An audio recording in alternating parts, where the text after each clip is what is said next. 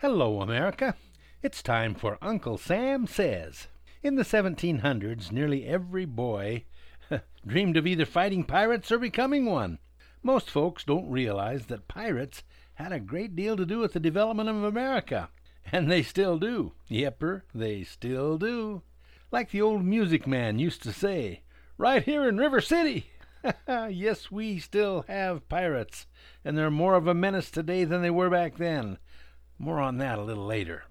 So, what does all this have to do with Salmagundi? Oh, let me tell you about Salmagundi. It was the favorite food of many pirates. It was the favorite food of Bartholomew Roberts. Oh, he's the guy many historians say was the greatest pirate ever, at least in terms of how much loot he acquired. One day his lookout yelled that there were new sails coming their way. Well, Mr. Roberts was enjoying his favorite dinner of Salmagundi, and he was not going to be bothered by a few new sails. Too bad. Those sails belonged to the British task force that had been sent to destroy him, and they did just that.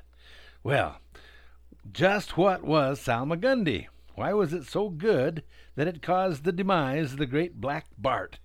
Why, the recipe is very simple.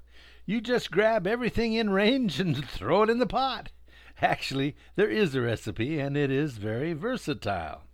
A cook might include as the basis of Salmagundi any or all of the following: turtle meat, fish, pork, chicken, corned beef, duck, pigeon, ham. The meats would be roasted, chopped into chunks, marinated in spiced wine. Then it's combined with cabbage, anchovies, pickled herring, mangoes, hard-boiled eggs, palm hearts, onions, olives, grapes, or any other pickled vegetables that were available. The whole would then be highly seasoned with garlic, salt, pepper, and mustard seed, and then doused with oil and vinegar. Then it's to be served with draughts of beer and rum. Ah, Salmagundi. Sounds delicious, don't it? Well, what about those pirates? Why were they so popular that men and boys would leave their farms and shops to join them? Was it their good food like the famous Salmagundi? Nope. Actually, pirates were near to starving to death all the time. They rarely had enough to eat. They usually had between 200 and 350 aboard their ship. That's so they'd have enough to overrun any other merchant ship they found. They just overwhelmed them. Can you imagine how much it took to feed that mob? They never had enough and were soon reduced to wormy biscuits and semi-rotten salt pork. Can you imagine the living conditions? They were packed in there like sardines. Of course there were no beds or even hammocks. They just lay down on the deck or someplace in a tangle of arms and legs. When it came time to relieve themselves, they didn't bother going up on deck. They just took care of business down in the bilge. When the stench became unbearable, they'd burn sulfur or pitch or juniper or some other smoke, but nothing would clear that air.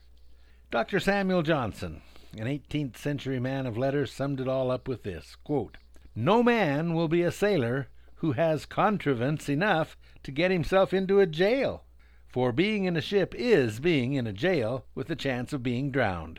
A man in a jail has more room, better food, and commonly better company." Now, any man who's been in Newport or Newgate prison in London, they might argue with him a bit about the merits of jail over ship, but that's beside the point. The life of a pirate was terrible. It was bloody, and after a fight, the ship's surgeon, or the carpenter, and a lot of the tools were the same. Anyway, they were amputating arms and legs right and left. If they were to get infected, those arms or legs poisoned you and killed you. And in the tropics, they always got infected. So they just solved the problem and sawed away. They didn't waste around. Just saw the things off and feed them to the sharks. So why did the pirates find so many recruits? First of all, the population was angry at the gentry.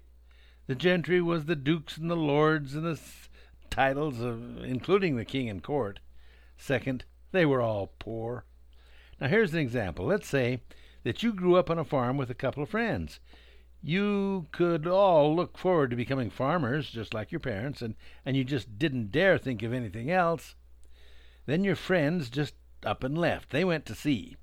First as regular sailors, Then they were captured and forced into a pirate gang. When they came back after 2 years, they were rich. While you could work your heart out for £5 a month, they came back with over £2,000 each. It was far more than even a great lord of England earned.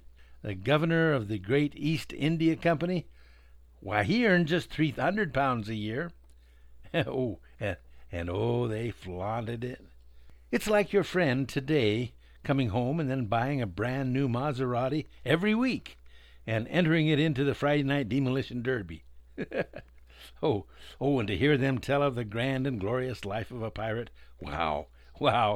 Now, what about the girls of the day? Well, you may have been hoping to marry that cute gal on the next farm, but what do you think's going through her head? She knows she can marry you and be a farmer's wife and slop hogs and milk the cows and help you pull the plow. But that friend of yours who just bought that mansion and spends money like it was water, well, one day she is going to have to explain to her parents why she is suddenly draped in jewels.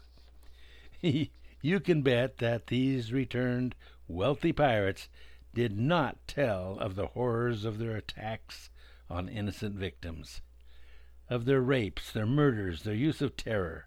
It was blood-soaked madness. Nope, I don't think so. Yepper, it was money and glory and a chance to hit back at authority.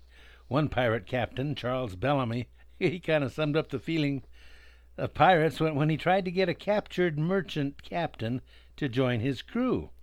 When the man refused, Bellamy yelled at him, "Damn ye! Ye are a sneaking puppy, and so are all those who submit to be governed by laws which rich men have made for their own security. For the cowardly whelps have not the courage to defend what they get by their own knavery. But damn ye altogether, damn them for a pack of crafty rascals, and you who serve them for a parcel of hen-hearted numbskulls. They vilify us, the scoundrels do. Then there is only this difference. They rob the poor under color of law, forsooth, and we plunder the rich under the cover of our own courage. Had ye not better make one of us, rather than sneak after the arses of those villains of our employment?" And then the great Bartholomew Roberts, he had this to say: "In an honest service there is thin rations, low wages, and hard labor. In this plenty and satiety, pleasure and ease, liberty and power.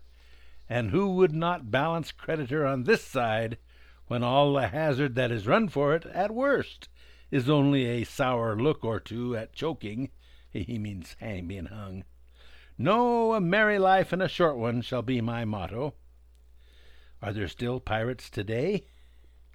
I don't mean those in ships, but right here in our cities.